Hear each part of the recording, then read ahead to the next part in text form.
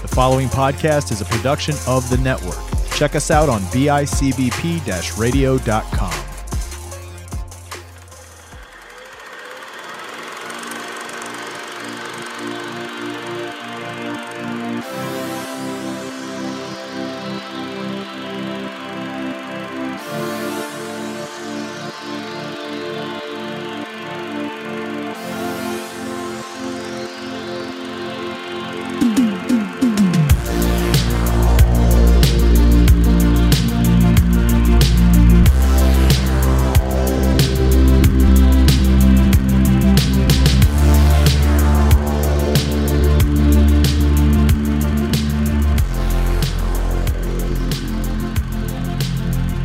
Hello, everybody. Welcome back to another episode of Silence Your Phones, your movie review podcast found exclusively on the network at bicbp-radio.com. I'm one of your hosts, Chris Chavez, joined as always by Sean.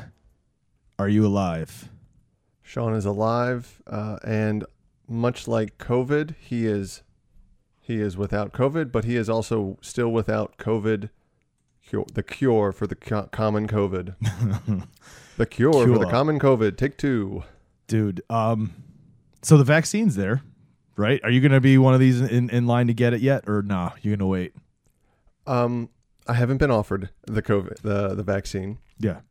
I don't think I fall into... So in North Carolina, it's in phases. How are they doing it? I have no clue how they're doing it, to be honest.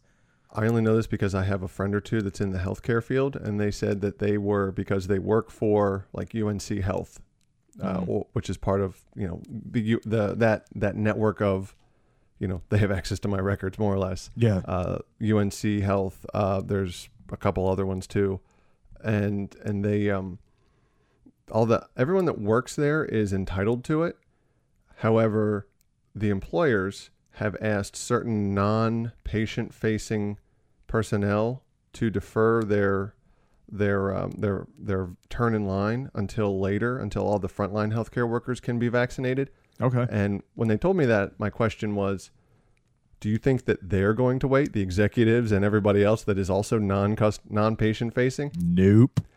Naive people will say, sure they will, of course. And realists or cynicisms is people like me will say... Realist. I mean, it's just real, dude. Exactly. The world is cynical because, we're being real, right? Yes. I like to think that I'm the cause of all the cynicism. Or we're being real because the world is cynical. That's what I'm saying.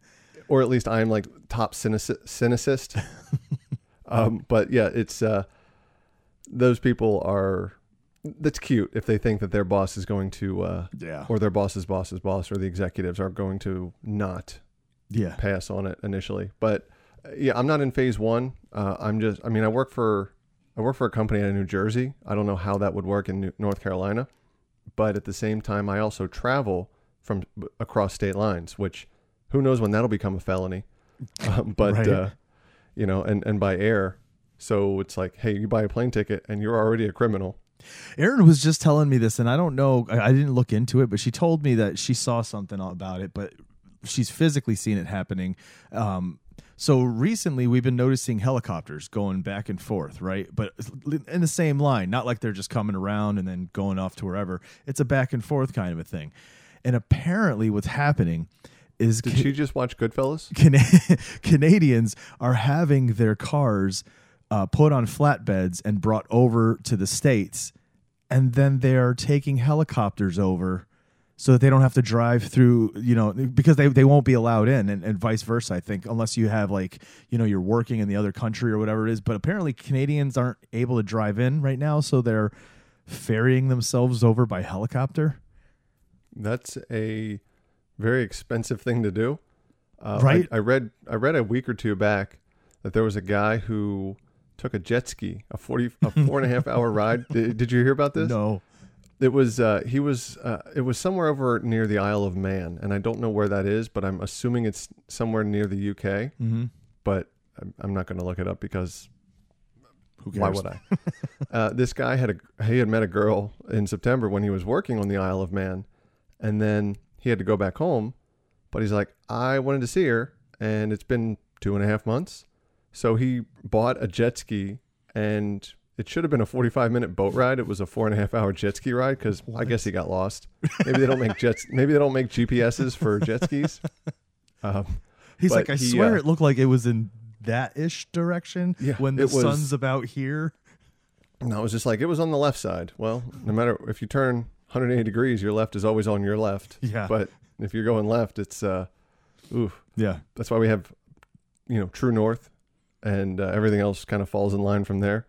But yeah, he got arrested after about 2 days of wandering around because there is a no import of people, or probably not the right word, import. There's no like immigration or visiting or anything without proper permits, which he had applied for, and they're like, nah.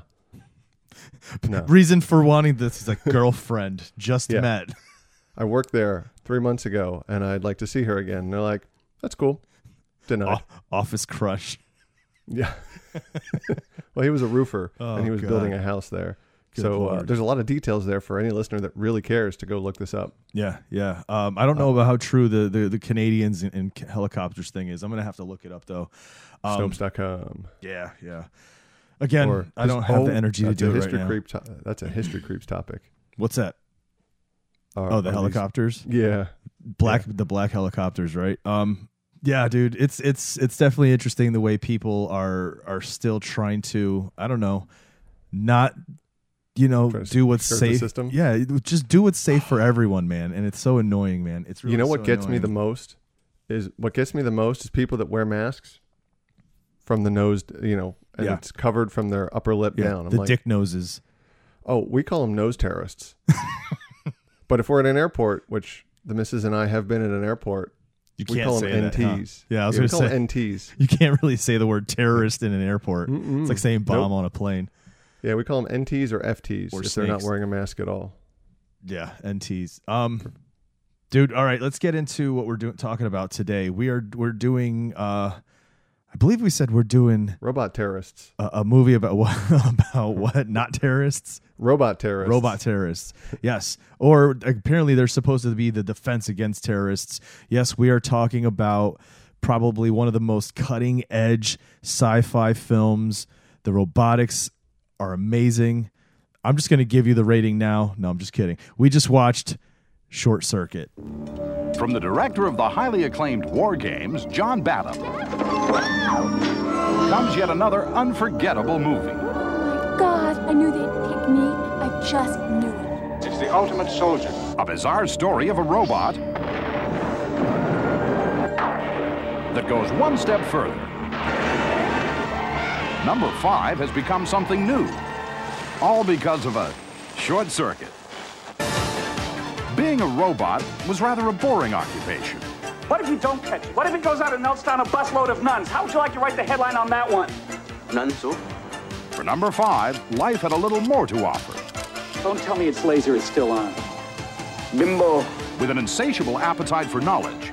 More input, Stephanie. It's malfunctioning. But it could decide to blow away anything that moves, couldn't it? Number 5 is an inquisitive creature. Nice software. Just have to find number 5, get some answers. Who is a rather playful and endearing character that is trying to sort out the refinements of life. Mother. It doesn't get happy, it doesn't get sad, it doesn't laugh at your jokes. Number 5 is alive. Whatever it takes to put that stupid contraption out of commission, gentlemen. No, disassemble number 5. Number 5 is alive. How can number 5 convince the rest of the world? They're gonna be after you. We gotta get out of here now. No, disassemble. How it happens, who the hell knows? But it has happened. Kidnap. Shanghai. Hijack. Outstanding.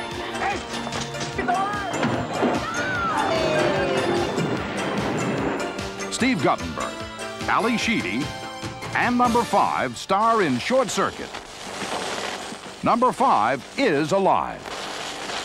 It has been a very, very, very long time since I saw this film. Yeah, it's this was one of my go-tos, the first one specifically here. Yeah. Although the second one I have seen parts of, and the third one I have read the movie script, the potential script, which Let's just say law of diminishing returns definitely applies. Wow. When from 2 to 3. But yeah, this is a movie that when I was a kid, I was like, that's cool because the whole concept is neat, you know, way ahead of its time in 1986, and it had Steve Guttenberg, so it was bound to be a hit, right? Right. I mean, the Goot was like he was the kind of like you were going to have I mean, not a blockbuster, but it was going to be a successful film. He was one of these actors at the time who, not that he had anything too special, maybe his comedic timing was pretty, on point, but he seemed to be in almost everything in the 80s.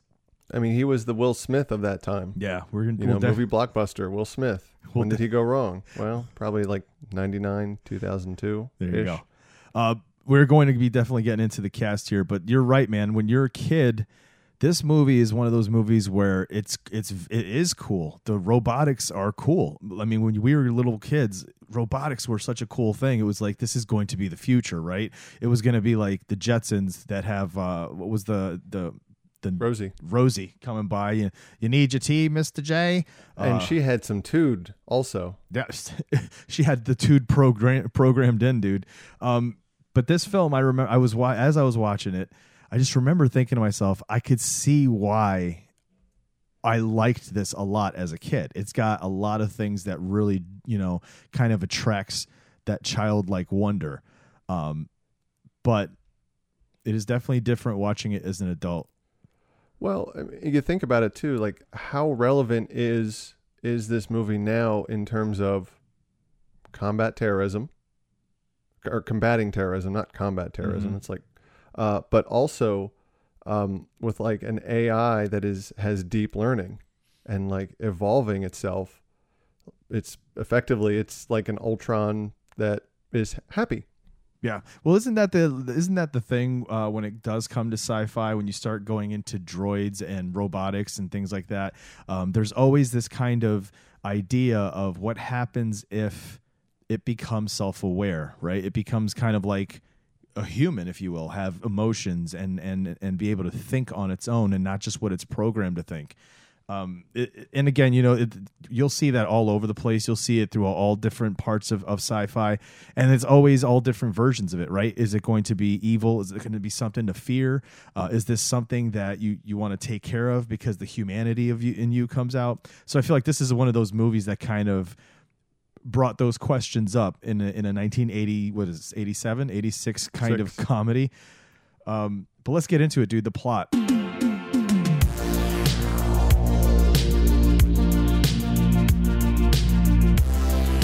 So this film is basically, the idea here is that the military, do we know what branch of the military it is?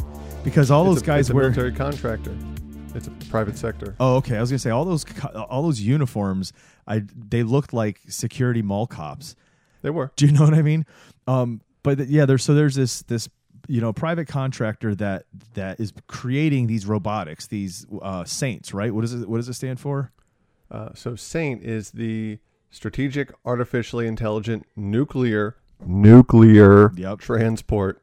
1980s, dude. It has to be nuclear, right? 2020 has to be tactical. Exactly. Like a shovel. I want to see what this remake's going to look like in 2021. Are they, whoa. No, I've not heard there anything. have been talks of that. There Are have you been serious? talks of that. Of not 2021, but like 2010. Yeah, we'll definitely jump in on that conversation here in a bit. But the idea is these robots. Time out. Hold on. You joke about that. Oh no, they're rebooting it. Wikipedia says on November 15, 2020, so just nearly a month and a half ago. Get the hell out of here. Deadline reports that Spyglass Media Group has bought the rights to remake the James Vanderbilt with James Vanderbilt through his company Project X Productions.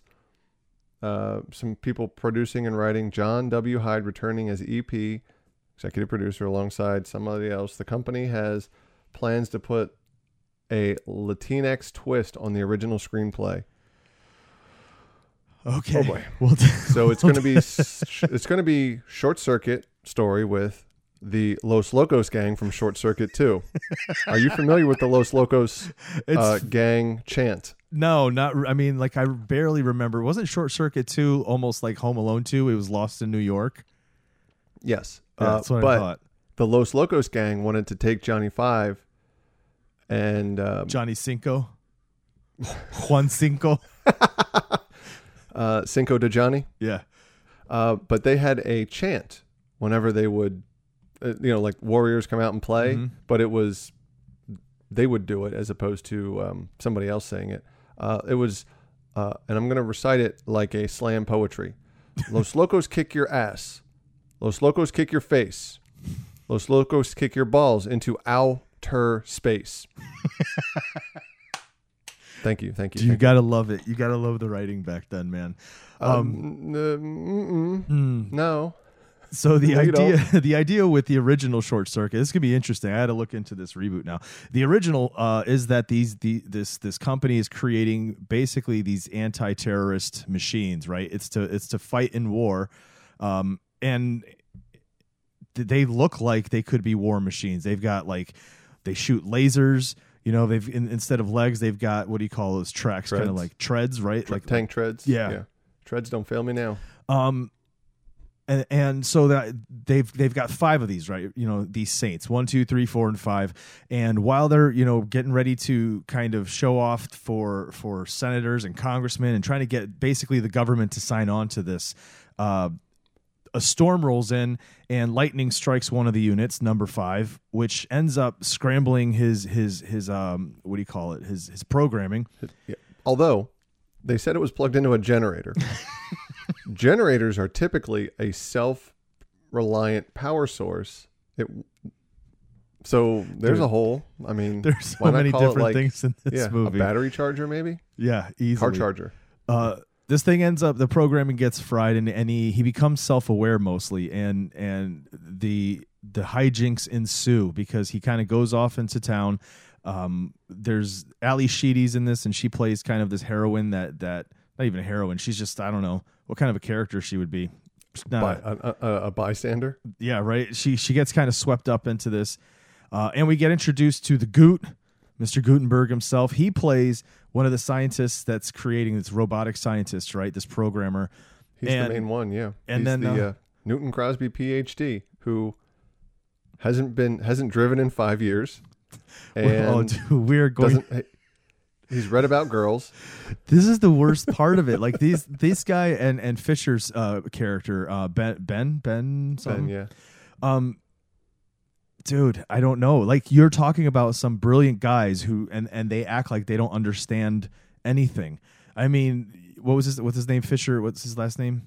Stevens. Fisher Stevens plays an Indian and from India, and or as they're called in not in America, Asians. Interesting. Learn something new every day. But this guy, for being, is he supposed to be a brilliant scientist too? Because he doesn't quite understand English. Yeah, he doesn't understand words. And it's really,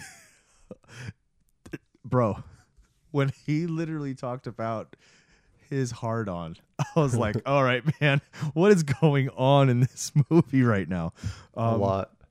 Yeah, so the idea is the scientists and this private company are going to try to bring Johnny back to get him reprogrammed, and Johnny's very self-aware now. Johnny 5, he calls himself Johnny, but the number 5 is basically self-aware and doesn't want to get reprogrammed because to him it equates to death, being disassembled, and so that's what this movie's about. Is this whole group of people trying to get the robot. It's basically like E.T. with robotics. Yeah, he's learning about life and how with certain actions can, there's no going back from certain actions. To one point where he basically says, you can't kill anybody because that's not good. Yeah, it's funny. That's the thing about it is that it becomes it's like they're trying to show you when this robot becomes self-aware and it starts to really learn and read and get as much of input as possible. The logic starts to creep in, and the logic shows that kind of like the way humanity should be, right? Like killing is not okay. You cannot do this kind of a thing. So much so that I love the part. There's a part where this robot reprograms 3 other robots that end up becoming Moe, Larry, and Curly of the Three Stooges. That was pretty good, and you know, they paid off that callback that was a great callback that they paid off earlier in the movie, where he just kind of is flipping through the TV and sees the Three Stooges, and he takes inspiration from that and learns how to. Well, he reprograms himself with a lot of things, which we learn later in the movie, and you know, there's a lot of callbacks and references in this movie that play off very well, that are paid off very well, rather. Yeah. But in terms of the plot, you know, it like I said, it's like an ET with robots. Would you say fish out of water? Yes, basically, it's a fish out of water story. There you go. It's like Splash. Now, it does have its faults. This plot, there's so much in this thing. Like you said, you're talking about a guy that's as brilliant as he is, and why does it make it seem like, you know, Gutenberg and the other guy's character were locked in a room for years and years? Like, they've never been out of the room since the beginning of the project ever. I think it's because they're antisocial and they would rather be working with robots than with people. That's not what Ben's all about, trying to get with those women, dude. Well, I don't think he's allowed out because Crosby's not allowed out or doesn't want to go out. But I was thinking it's because they were afraid he's going to rape someone. Well, I mean, look at the way he behaves. Good Lord. His pants were on, or what do you say? It's time to spread your legs, because he kept saying like he's Biff. He is Biff from Back to the Future. Yes. Make like a tree and get out of here. Yeah. But the way he's playing it is like it's because he's foreign and doesn't understand it. You know what I mean? Because it is a thick, you know, Indian accent. And we're gonna get to that in the cast. But but throughout this, yes, that's part of like one of these running gags throughout the whole movie is he uses the wrong phrases at the wrong time, but you know what he means because of the way it's inferred. Yeah, the context. It makes sense. It's supposed to be. I think he's supposed to be like the comedic relief. That's not pulling attention away from Senor Goot. But you know, the Goot, his character Newton Crosby, P.H. Dork. He as he's referred to as at least once in the movie, he doesn't want to go hobnob at all. Right. Which is why I think that he wants to stay locked in that room with no sunlight, but yet be like a slim, trim, buff beefcake of an 80s permed mullet scientist who always wore a name tag. Did you notice that?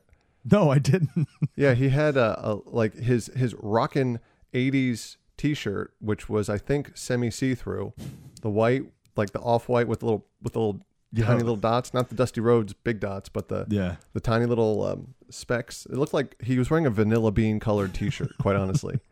And he had like that old school, really thin, like single line name tag right on his left. Oh, I didn't even notice. Chest, but it wasn't straight like it should be. It was like slightly at an angle. Like he didn't pay attention to his appearance. Oh, okay. Probably because he wore the same shirt throughout the whole movie.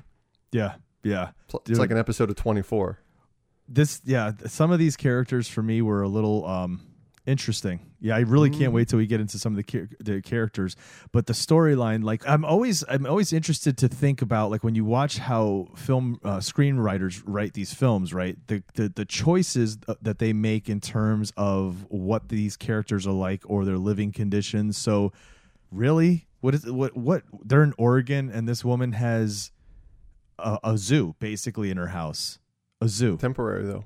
Right, but the idea is she's this kind of woman who takes in animals when she sees them on the road if they're hurt, and I guess it does kind of play into the fact that she was quick to take in, you know, number 5 as soon as because at first she thinks it's an alien. You know, she's talking to him saying, "Is this really you?" She's a believer though. Yeah, is this really you, or is there somebody inside there? I knew they'd always come for me. Yeah, she's one of those. She's a bleeding heart for animals. Yeah. And unfortunately, I say this with a little bit of experience behind it. Ali Sheedy's character in this movie is exactly what happens if you feel like you need to save every single animal. And I don't say that with disdain. No, I say that with it. Yeah. You know, I say that with, Yeah, it will happen, and I say that with the utmost admiration to those people. She doesn't have the means, the space, the time or attention to do it, which means that those animals will suffer just as much, if not more. You know, you can't save all of them. I know that, unfortunately. You're talking to a guy who had 15 horses at one time. Not my choice. Yeah, not my choice. That was expensive. But there were other parties involved in that decision. I didn't notice that they have one of those signs at the end of the film where it said no animals were harmed during the making of this film. Oh, really? I was wondering. I didn't notice because during this scene, there was a lot of scenes through this where the animals are just kind of wandering and doing whatever they want. There's like cats falling into boiling pots of water. I mean, not really falling in, but like crawling across the stovetops. I'm like, what is going on here? Like it's a very strange thing, but I guess it does. It works for the character in terms of her wanting to take in a robot. But there was just, I don't know, the other piece that caught me was why is this military developmental contracting company, why did they need so many dogs with their guards? Did you notice that one guard station where the cars went in and out, there was like 5 guards that all had 5 German shepherds with them? Because the military application, I suppose. You need the dogs though. I mean, the I don't guns think aren't Army, enough. I don't think that Army battalions have that many German shepherds. But I don't know. I think they had like they were kind of subletting part of that building out to the the local SPCA. No, definitely not that. I was like, maybe it was a training facility. Maybe they're robot dogs. I was going to say maybe they're robot dogs, dude. Yeah. But I remember when I was watching that, I was like, what's Boston with all the Dynamics. dogs? Boston Dynamics was on the other half of that building. Oh man! All right, dude. You have anything else to say on the plot? Let's move on, or before we move on. Oh yeah, I do. Cast, what you got? By far, I do. Let's go. With the plot, with the characters, at least in the 80s, it's so formulaic. You have to have, your Steve Guttenberg, the brains behind everything, the logic, if you will, and then you have to have, Schroeder, G.W. Bailey, who was the muscle. You have to have those two warring factions. They has fight. Yeah. You have to have that yin and yang, and then you have the guy caught in the middle who was the boss, the former scientist, whatever they have. What was his name? Frank? No, not Frank. The goofy guy. The guy that pulled a gun on him later. Whose boss right before they fire him pulls a gun on their constituents, their subordinates. Jeez. Howard, that was his name. But yeah, it's you have to have that yin and yang in 80s movies, and then you have Stephanie and her ex-boyfriend Frank, and oh man, what a number relationship 5. that was. Oh boy, the word toxic comes to mind. Just a little, but it was so half-hearted. It was such half-hearted toxicity. You know what I mean? I was just like, because you get what they're doing with the character, that they're really trying to make him seem like he's super abusive, but like he doesn't really throw her down. He kind of lays her on the ground, slightly rough. You know what I mean? But that might have been Ali Sheedy saying, "I'm a star. No one knows who Brian McNamara is. So if you whip me around like this, like you think you need to make it look real, don't. Yeah, I'm Ali Sheedy. I went to school on Saturday. How about you?" To which I can say, I did too, and it was a school day. It was never as cool as the movie. What's that? I said it was never as cool as the movie. Oh, well, it was a field trip. It was. I'll regale you with this story later. All right. All right, let's move on to the cast, dude, because we're getting into them, and we're going to discuss the cast and these characters. So let's get into it.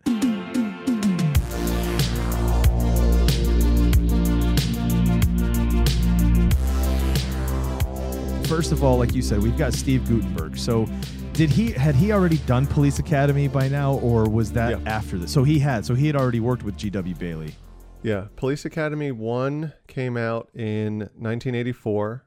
Police Academy 2 came out in 1985. Cocoon came out in 1985 as well. Oh, that's right. He's in Cocoon. Police Academy 3 came out in 1983, and then right after that, Short Circuit came out. Holy hell. Police Academy 4 came out in 1987. Yeah, I'm looking at his list here, and you can see basically about starting 1982 is when he started probably With having Diner, his yeah. name known, with Diner. But then he's just got a run of 80s movies that a lot of them are pop culture, iconic in pop culture. All the way 3 Men and a Baby, High Spirits. Yeah, dude, he's got a lot of good Cocoon movies 2. in here. But then there's nothing until 1995. Yeah. And then another gap from 98 to 2002. Just kind of disappears for a while, comes back around again. He reinvents his mullet. The glorious mullet. But he's been working. Here's the thing. Steve Guttenberg, you say the Goot or Gutenberg, and people are like, well, they're not talking about the guy who invented the printing press. Right, exactly. So they have to be talking about Steve Guttenberg. But like since 2008, he has put out something being a movie every year since 2008. But name one that you know of. No, exactly. He was in an episode of the Goldbergs. Was he? Yeah. Interesting. 5, in fact. And Schooled, which is the Goldbergs Spinoff, yeah. Spinoff. He was on Last Week Tonight with John Oliver. So he plays Newton Crosby, right? The designer of all these prototypes, and he plays him basically like he plays a lot of his other characters. Mm-hmm. He's not. But they don't put Techno Babble in there for him to really. It's just straight. Because my guess is because all that is still an unknown concept, and you're like, well, you need the transistors and you need the circuit board and you need to solder everything.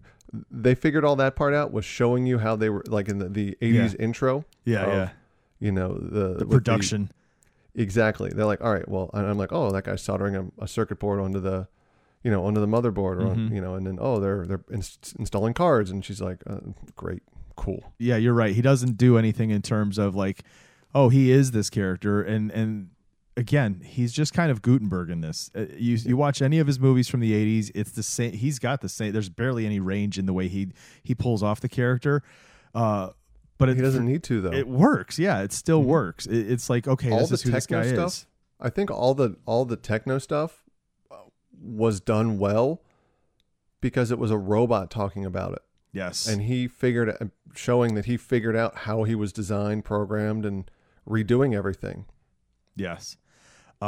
Speaking of the robot that did that, so we had to have a voice, right, for this robot. It wasn't a real legit robotic voice. They used a guy by the name of Tim Blaney. He's a puppeteer voice actor. I was just looking at this. He also did the voice for Frank the Pug in Men in Black and Men in Black 2. Hey, he owes Will Smith's friend money. Remember when he's shaking the dog? And he's like, oh, the dog. Or Tommy Lee Jones was shaking him. Oh God, yeah. He's also, let's see, he did puppeteer work in How the Grinch Stole Christmas. He did puppeteer work in Flight of the Navigator. Oh, that's pretty sweet. So funny story about Flight of the Navigator, and also the Muppets 2011. Funny story about Flight of the Navigator. I was talking to a fella last year at Fayetteville who is on. His name's Jonathan. I'm having a dumb moment. John Anderson. Not the musician, not the country artist. Okay. He's an actor. He was in a lot of the Marvel movies and a lot of different movies. He's the tall guy that you would never notice in the background because he's covered under about 1,000 pounds of makeup. But we were talking at Fayetteville. He was paid to be there, much like Butterbean, Arn Anderson, Sergeant Slaughter, and we were given a table right next to him. So we talked all weekend, and he came over and sat down, and I made a random offhanded reference about Flight of the Navigator. And that spurned a 25-minute long conversation about Police Academy. And I'm like trying to steer it back to his career and just be like, hey, so, let's talk about you. And he's like, yeah, so Police Academy 3 was probably my favorite one. I'm like, okay, I guess this guy doesn't want to talk about himself. So I just went with it. But Flight of the Navigator just tied in, he's like, oh yeah, Flight of the Navigator. And how about like we talked about The Blob 1955 and everything else. Nice. And it was just the weirdest reference that I could think of and make. And he's like, oh yeah, he just jumped right this on one. it. He's like, you ever see this one? It's just like that, but a little bit weirder and darker. I'm like, no, maybe I will. So anyway, who was this guy? What did he do? His name is John Anderson, and he's done a ton of movie work, but like on screen. On screen. Okay. Yeah.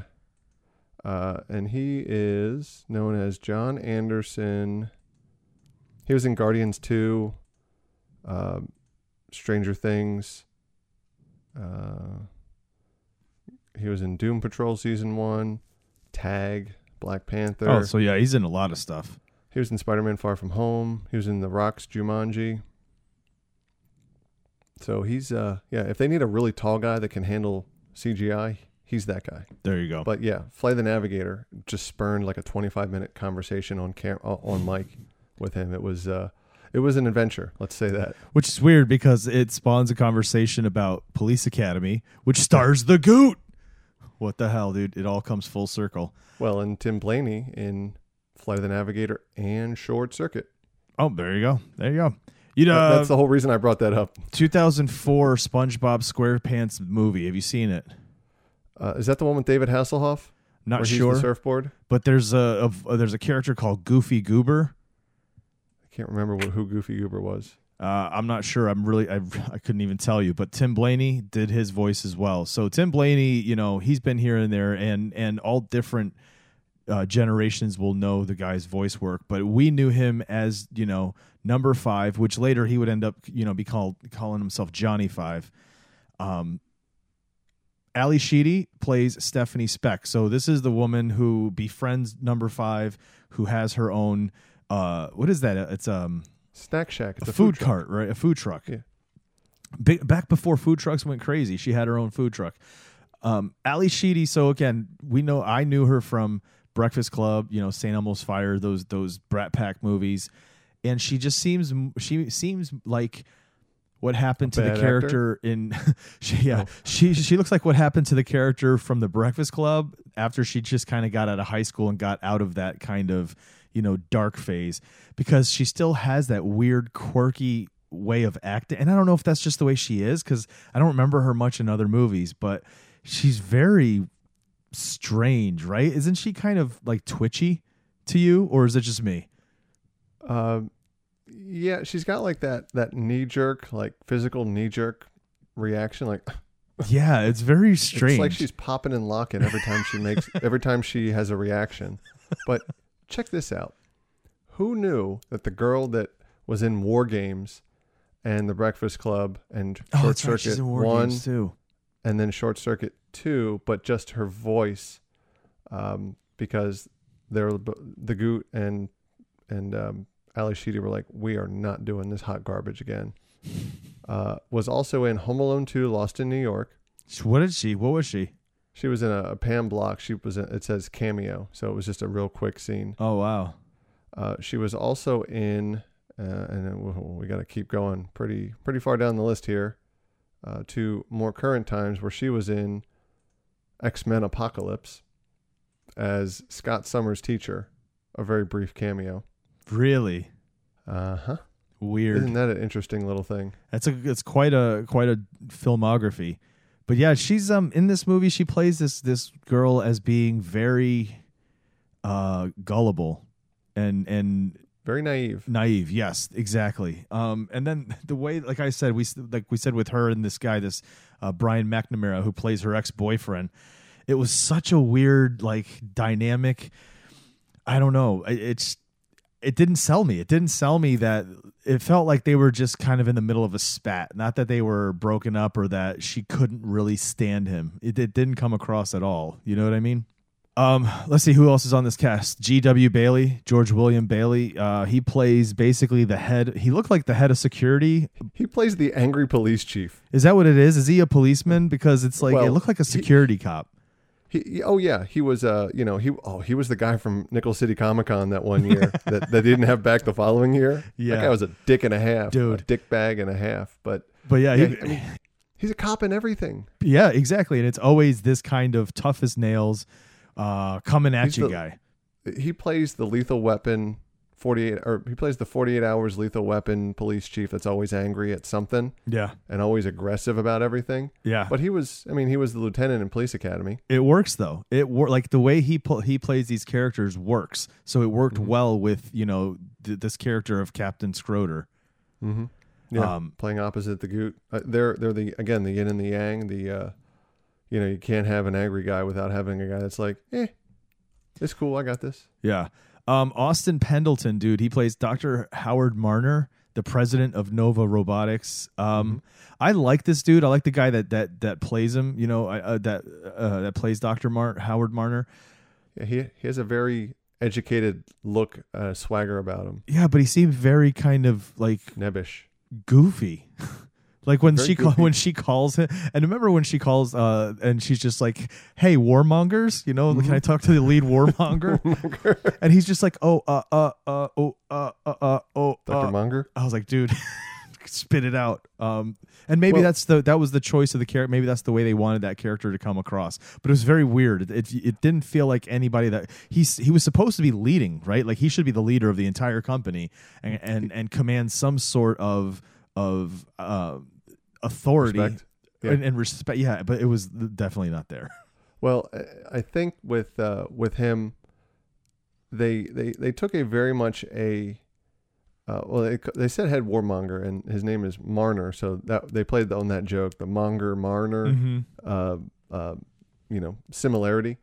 But I think later on in the film, Newton Crosby, Steve Guttenberg says, "Come on, Howard, you're a scientist," and he says, Howard says, "I was a scientist, now I'm a businessman." So I think he's torn. At the very beginning of the movie, he's like freaking out, like you never want to see someone at the unnamed airline place customer service counter doing with customers, which I have seen. It's hilarious, unless you're the person that you're standing in front of them. You never want to see a president of a company in front of everybody or in front of like everybody like that works there. You never want to see them lose their mind. You always want to see them poised and have a clear, sound vision and here's our next steps type stuff. Which leads me to believe that he may or may not be new to that position and to that responsibility, but also as the movie goes along, he's more scientist than he is businessman. That's my take on it. I could see that. I don't know. He just seemed kind of defeated way too quickly. You know what I mean? Yeah. He's like, "Oh, all right, we're done." Son of a bitch. So that leaves us with one more person on the cast. I mean, there are a few others, but the one we're going to get to here, Mr. Fisher Stevens. He plays Ben Jabatuya. Sure. Crosby. He plays Crosby's assistant. Sean, before we started, you brought something up, and I didn't realize it. I did not know this. This makes it even worse. God. Let's just say the most problematic character. Yeah, what's the deal with entire Fisher Stevens, dude? He's white. He's American, like born in America to white families. Oh, God. And I heard he's kind of a dick, but I can't confirm that. The accent is good. Don't get me wrong, because I really thought, he was actually an Indian guy, but I thought he was overdoing it. You know what I mean? Like for the movie, I thought maybe the guy was just really overdoing his accent, only to find out that it is completely a fake accent. Wow. Now, I will tell you. Very cringeworthy. Yeah. Now, so the company I work with, we hire the best candidates. Mm-hmm. They have to live in the United States because that's the way banking works, and we're a banking consulting company. So our charter is just for banks because we are regulated by, we're not, but we're audited by, right. And our customers are audited by the United States, banking institutions, the FDIC, and, this different state banking divisions. We have several people, at least one or two that are from that region of the world that Ben is depicted to be from, and some that are a little bit more in like the Israel, Jerusalem, Jordanian areas of the world, and they have accents. Very easy to understand. They have a firm grasp on the world because anyone that's learning English as a second language, or in most cases third or fourth, because they have a much firmer grasp on English than Ben does.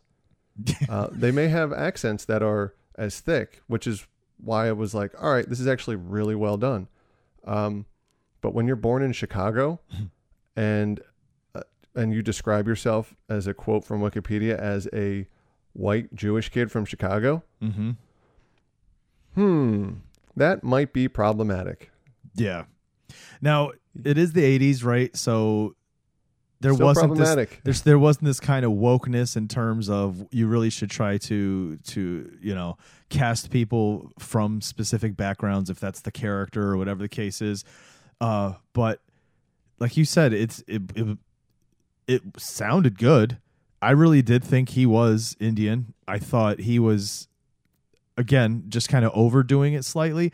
I think the thing that kind of was more cringe for me was the fact that, and I get it was for comedy, so back then it was probably funnier, but now watching it was like they're just trying to make him sound like an idiot, like he just doesn't understand any kind of American phrasing or references. So everything he keeps saying is just slightly off. Like he says the word or the phrase correctly, but then switches a letter here or there, so it makes it a completely different word.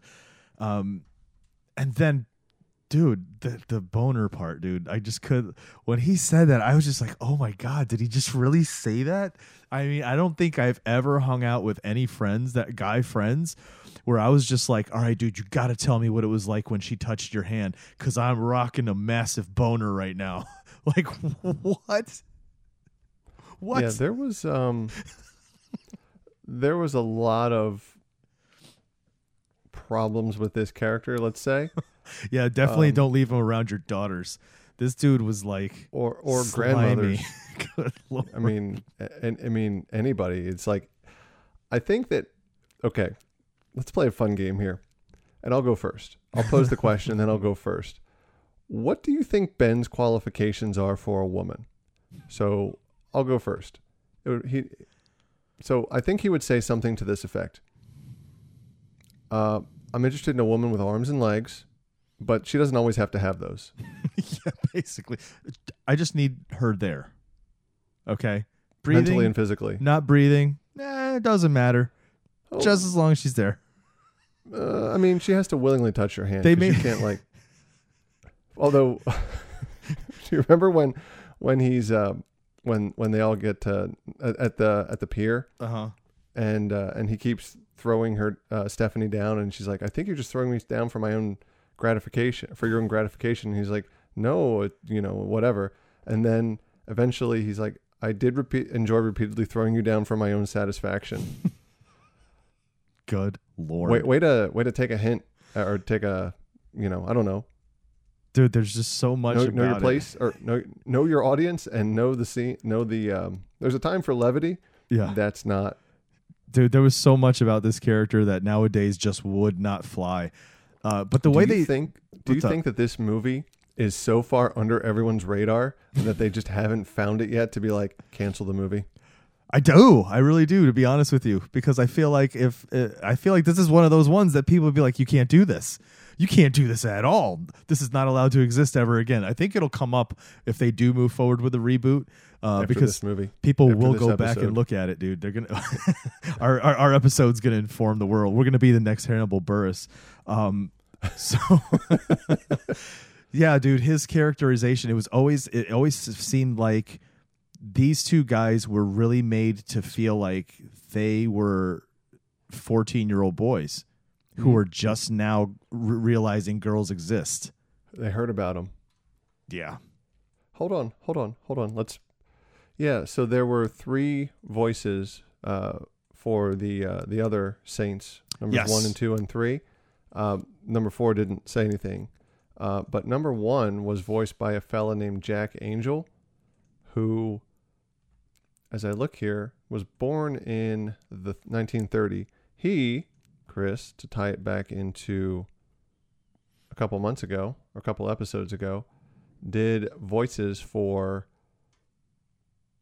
where'd it go? For the Transformers. Yep. And G.I. Joe, A Real American Hero. And also the Turtles TV show. I mean, he's one of these, like, you just look at his filmography and you're like, wowzers.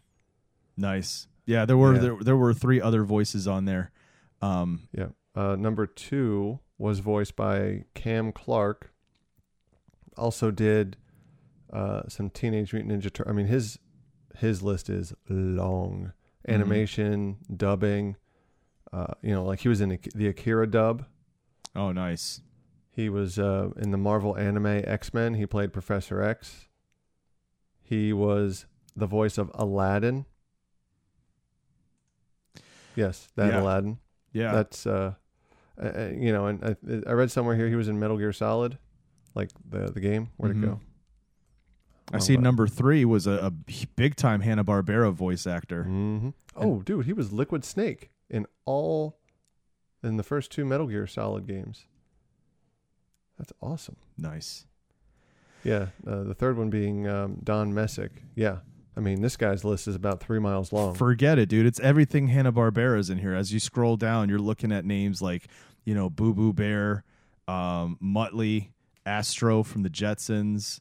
Speaking of the Jetsons. Yeah, look at that. Dude, it's insane. Insane.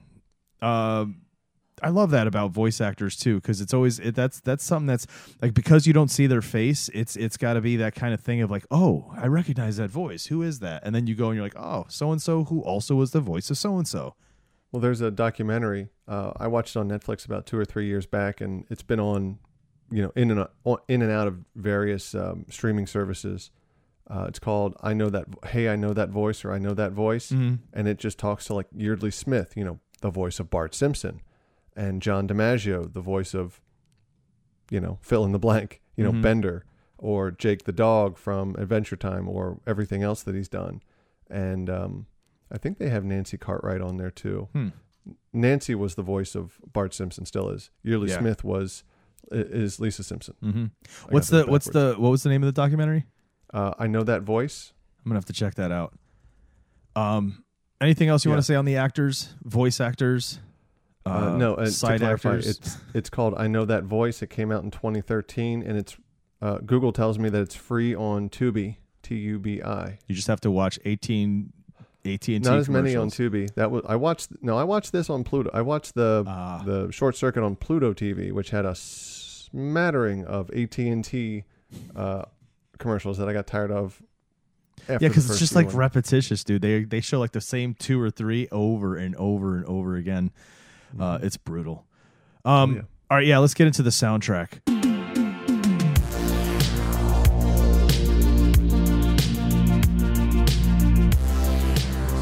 So aside from score, right, there was one song on this soundtrack that, if you listen to 80s music, you've heard this before. It's a band called El DeBarge, and the song was called Who's Johnny? And that's where he gets, when this music's playing, that's where he gets that nickname from, right? Isn't that where he pulls out Johnny? You can draw that conclusion because there's never any other mention of the word, proper noun, Johnny. Unless it was one of the gangsters in that old black and white film he was watching. No, it wasn't, because I watched this with the captions on. Oh, okay. And so the only time you saw Johnny was when the singing came up. Who's Johnny? Over and over. I now know the words to that song because thanks to the captions. It's almost like karaoke.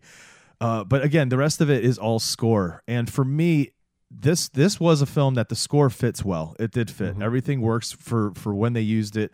The comedic parts had the right kind of music at times. When there was there was a spot where he was kind of sad or whatever, the music fit that. So there wasn't anything too off-putting, I would say. Or anything memorable either. It was a score that I remember as I was watching, I just thought to myself, this is working. This works well. And then again, you just hear that song here and there throughout the film. And then that's it. It's just kind of stuck in your head. Yes. Over and over, over and over and over. What'd you think of the score?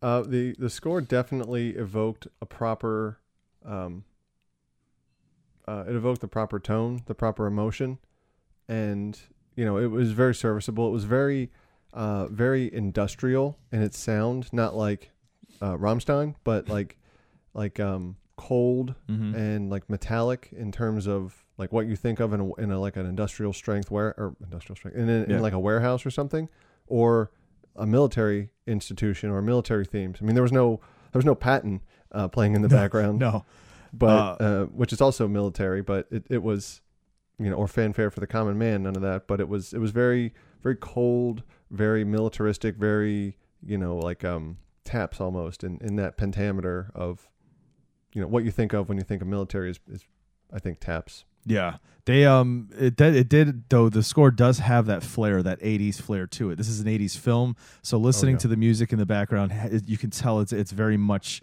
scored in the 80s. But other than that, yeah, it is, aside from a hit song that's basically an 80s song, it's got an 80s feel to it. Nothing else much to say about the score. It was pretty decent. Mm-hmm. Yeah.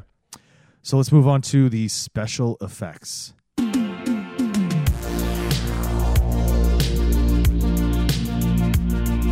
The robotics, do we even consider the robotics in a special effect? Like, is that, because it's a practical, but it's also the character. Well, some of it was practical, but then there were some effects that were realistic. Yeah. Or not real. They were all realistic as practical, Sean. There were some special effects, some overlaid CGI. Yeah. I did like that AR, that holographic, like, top down map that they had where they were tracing him. Yeah, that was actually pretty cool. I thought that looked good. The light beam that came down so you could see where he was. The terminals were kind of like alien terminals in the vans, and the lasers were definitely just an overlay of light, or maybe just a laser pointer with with bombs that were placed properly at the beginning scene and whatnot. But there was an effects team I saw in the credits, but there wasn't a huge listing, there wasn't a lot of visual effects that were more than green screen. Right. Yeah, because we have some green screen in there. A lot of it practical. Your explosions at the beginning, those looked good. Because again, we've discussed in these shows how you can have explosions and they look more like sparklers, with some flashbang and smoke, and then you have explosions that look legit and look done well. And whoever they had doing those, it looks good. The explosions looked great. Even the lasers, when at the beginning and they're the machines, the Saints are shooting their lasers. It looks decent. It doesn't look hokey. It looks pretty decent for the movie, for the time, easily. Mm-hmm. Other than that, there was, it's not too over the top with special effects. A lot of what we're seeing is he's legit robotics. There's no real CG happening with him when he's moving around. I'm trying to think of a time when there wasn't a very obvious CG effect, and there were some. Mm-hmm. I just can't, I see them in my mind, but I can't actually think of where they were placed in the movie, because for some stupid reason, and I'm not thinking about the parachuting off the bridge initially toward the beginning of the movie, but there was a time when it looked like he was transposed over top of what was filmed, the film itself, I guess you could say, and I can't remember what it was, so I don't remember. It's all good, dude. But yeah, other than that, I think, special effects, there wasn't anything that threw me off that made me be like, oh God, this is horrible. This was not RoboCop. I swear to God, from now on, I'm just going to look at RoboCop as like, that's where we gauge, was this good enough to be above or below RoboCop? And it's definitely above RoboCop easily. This was ILM graphics compared to RoboCop, which was 3 years later. Exactly. All right, dude. Oh, wait, 3 years later from Short Circuit? 1989. Come on, dude. Are you serious? What is that whole, they just dropped the ball on that department there in RoboCop. All right, let's go. I'm sorry. It was the following year. RoboCop 2 was 1989. But still, dude. You know what I mean? It's that Godzilla animation. Oof. All right, man, let's go on to some of our favorite, scenes, quotes. Obviously, one of the most famous quotes of this film, Johnny 5 is alive, I'm alive. Mm-hmm. I remember being a kid saying that. Number 5 is alive. Need input? More input. Input. Like, nice software. Wow. So much, dude. So much. It's I mean, just seeing Johnny Five too, the robot himself moving around, doing the things he did as he was learning, that was cool. I remember seeing as a kid, just thinking how cool that was. I really did think it was cool. I thought it'd be awesome to have a robot. I was like, I wish we could have a Johnny Five. You joke, but you can. Stop. You think? No. You got to put some work in. Someone on Thingiverse has released a 50. Like I don't know how many parts it is. It's a lot. But you can 3D print your own Johnny Five. And then you got to put it all together. Well, yeah. But, jeez. I mean, it doesn't work. It just sits there. Oh. But if you got gray filament, I mean, I could have a Johnny Five sitting right behind me, just peeking over my shoulder. A life-size one? Would I do anything smaller than that? I mean, maybe as a test print. Right. But no. Dude, that's insane. Yeah, I think just seeing him and a lot of those scenes where he was learning, I remember those from being a kid.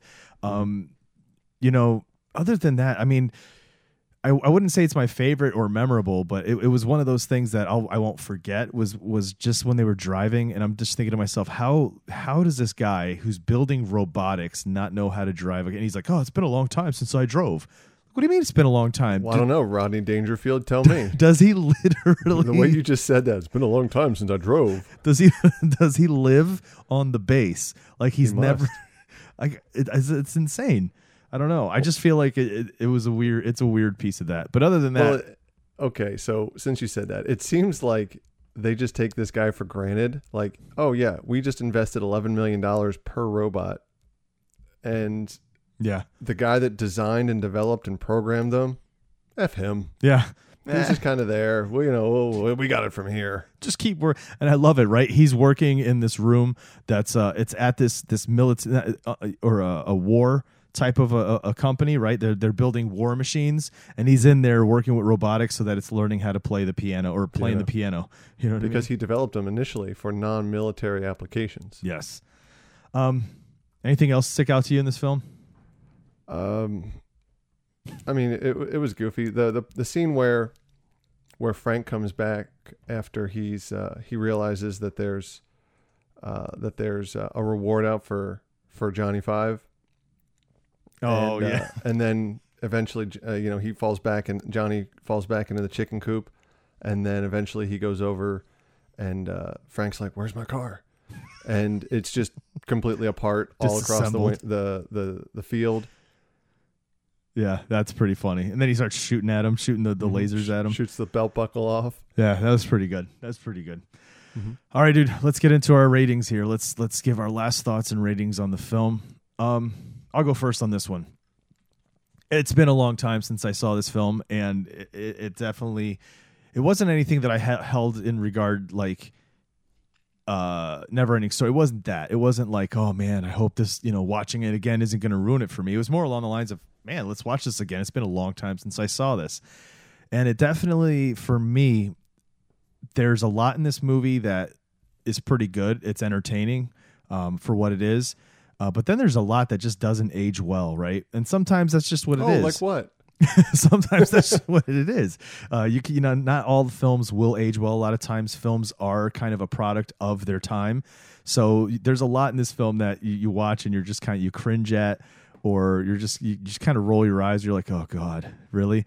But overall for me, the film was enjoyable. It was fun. It was goofy. There's a lot of goofiness to it. Even though, again, there's certain characters you're just like, what? Why? What's the motivation here? Why are they acting this way? Is it something that I'd be like, dude, I got to watch that again next year? I got to make sure. Nah, probably not. If it was on TV and I had nothing to do and I was laying on the couch and I was tired and the remote was across the room and I didn't feel like getting up, I'd leave it on. You know what I mean? I wouldn't be forced to go turn it off. If somebody said, hey, is this something I need to watch? Not really, but if you want to kind of see that the time, the era, if you want just kind of a movie you don't have to think about in terms of, complexity, they basically just feed you everything. This is what's happening and just go along with everything. Is very surface here. There's not much undertones in the film. This is the kind of movie you want to watch. Also, if you're in the mood for a movie that has, something like a robot that, you can kind of like, it's I don't know what's the word I'm looking for. It's attractive to kids. They see a character like this and they're like, I love this character, you know, and you could see it. This is Baby Yoda before Baby Yoda, right? This is like the thing that it feels like this was made for kids. Like there was going to be toys at some point in the future. You could see, you know, Hollywood execs going like, this is the film and that character we're going to be making some money off of this. It was fun. It's a fun ride. It's okay. I'm going to be giving it, and we're doing this out of forms of input. Yeah. I thought we were doing it out of Saints, strategically Saints.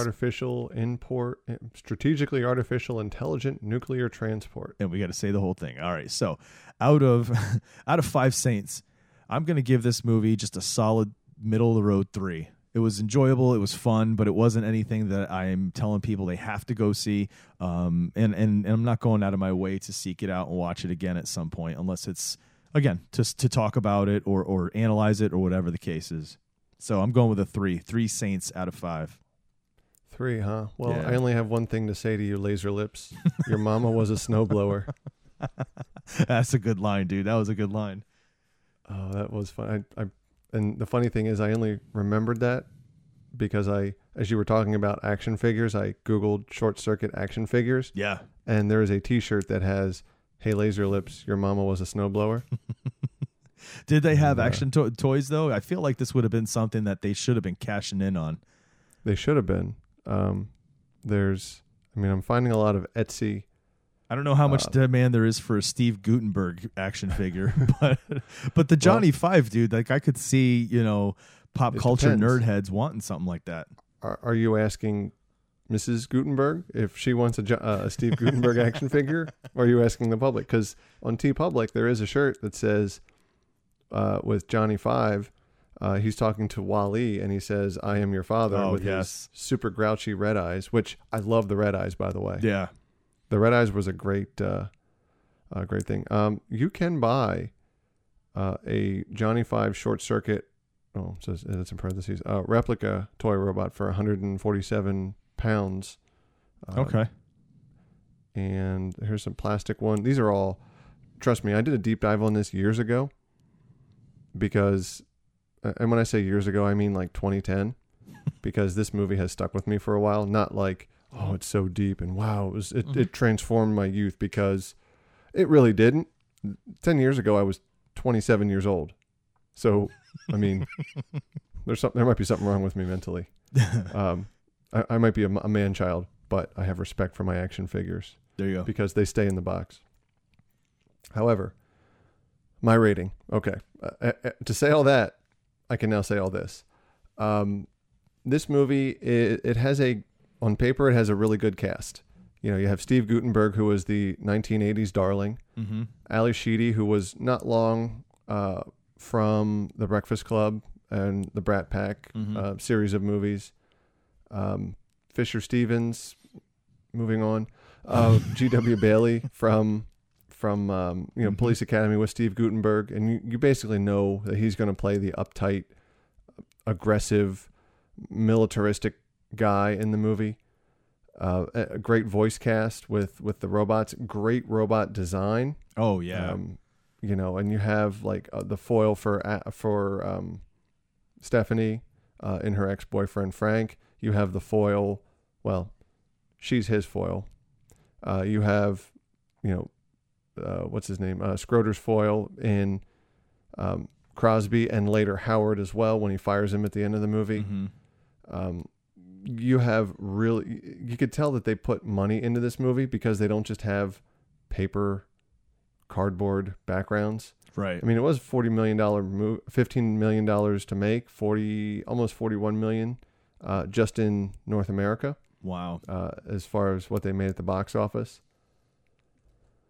Acting could be better. Script, serviceable, could be a little better. And I hate that I'm saying that because I'm thinking that as I think these words out of my mouth, my score is getting a little lower and a little lower. The redeeming qualities are the robots, are all the payoffs to the previous, things that are seen subtly in the movie. It's not subtle to the level of like anything Marvel or Avengers. Yeah. But it's, it's relatively subtle. The or at least it goes in directions that you don't think. Like he's going to reprogram the robots to be the Three Stooges. Yeah. Or he's going to watch, like in Transformers on the Junk Planet, he's not going to talk in commercials. Oh yeah. Although I am interested in finding out how that accountant in a can works.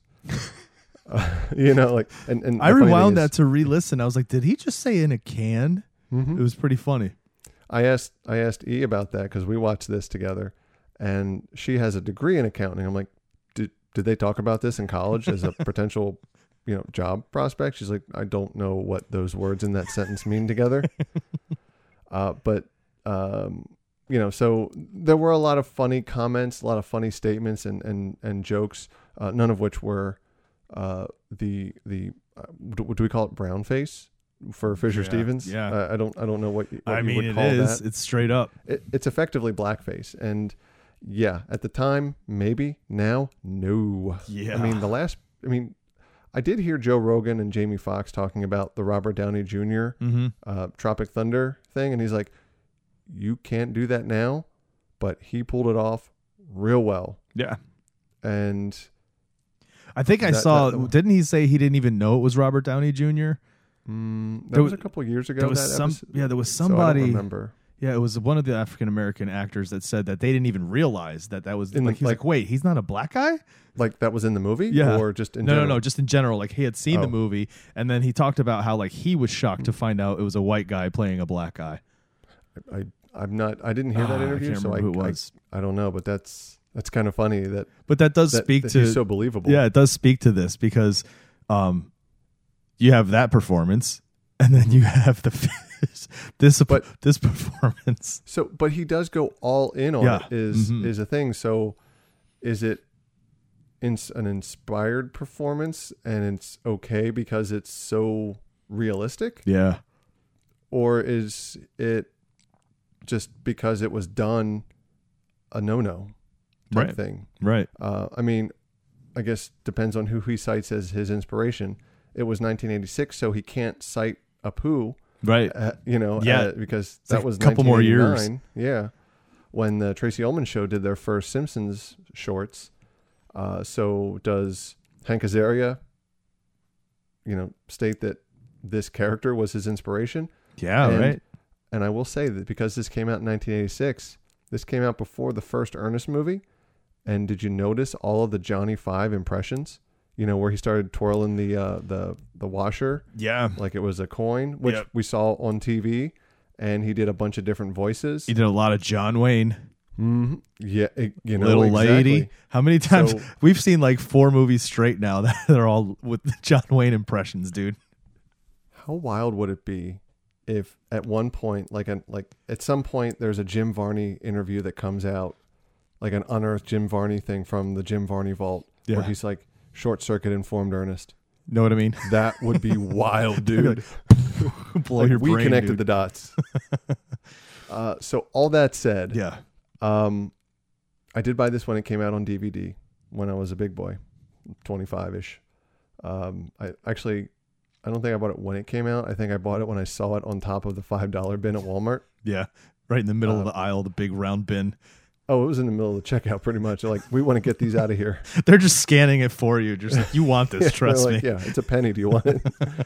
It was like $5 because that's the way the $5 bin works. But I have the case. I don't know where the disc is, so no great loss there, quite honestly, with streaming and everything. But I'm going to go a little higher than you, Chris. Okay. I'm going to have to go 3.85 on this one, 3.85 Saints out of 5. Gotcha. And that's almost as many Saints as we heard talk in this movie because number 4 didn't say anything. Mm-hmm. For the reasons that I said, but I think it is a solid story. There's no detail in it. Right. Okay. You don't really notice that until you talk about it after the fact. There's stakes, but it's like he's a robot and he thinks he's alive. He's an AI that has become self-aware. Mm-hmm. That's really what it comes down to. And they just want to figure out how to replicate it or how to not do it ever again. Don't watch the second one, by the way. The 3.85 will drop to a lot less than that. It might go negative. So that's my take on it. Nice. 4.85. Nice. It is. It's a fun movie. I'll give it that. Like, it really is. It's a fun movie. It's not like it's not enjoyable. It's not garbage. It's pretty good. Again, there's a little bit of cringe stuff in there, but it's because it's the time, and it is what it is. But you didn't even know about the whole Fisher Stevens thing, so you wouldn't have known that he wasn't, in fact. No. The only thing I white. thought that was kind of cringe was that he was overdoing the accent initially, and that they were really trying to make him seem like kind of an idiot. And I was just like, why? Is it because he's the foreign guy that he's supposed to be the idiot? But was Vince McMahon in the writer's room? Yeah, exactly. But so overall, man, it's cool. I mean, I would definitely keep a copy of this if that was the case, because again, not that you go to seek it out, but at some point there's somebody who's never seen it and you're like, well, you got to see Johnny Five. You got to see what this robot looks like, right? So yeah, I agree. That's a good rating, dude. We'll definitely keep a copy of that on the DVD shelf. Next week, dude, we're coming back with robots. Next week, we're self-replicating robots. This is going to be interesting. We're doing batteries not included. Was that Bobby? I think it was Bobby. No, dear. It wasn't Bobby. It was just a man. Now, how about I fix your breakfast? I don't smell no bacon on. Is this Sunday? Monday and Tuesday don't smell at all because cream of wheat is instant. And it ain't Thursday. I can smell Thursday all the way back to Wednesday when people put the garbage out. Well, if it's Sunday, we gotta walk in the park. This is a Steven Spielberg production, right? He doesn't direct it. He just produces this. Correct. And you want a fun nugget now, or do you want it later? No, what next is it? Week? Yeah, give it to us now. In his introductory screenwriters, I don't know how to say it. This is his first screenplay. Brad Bird wrote this movie, the director of The Incredibles. Brad Bird, get out. Really? Yeah, who knew? No kidding. Holy cow.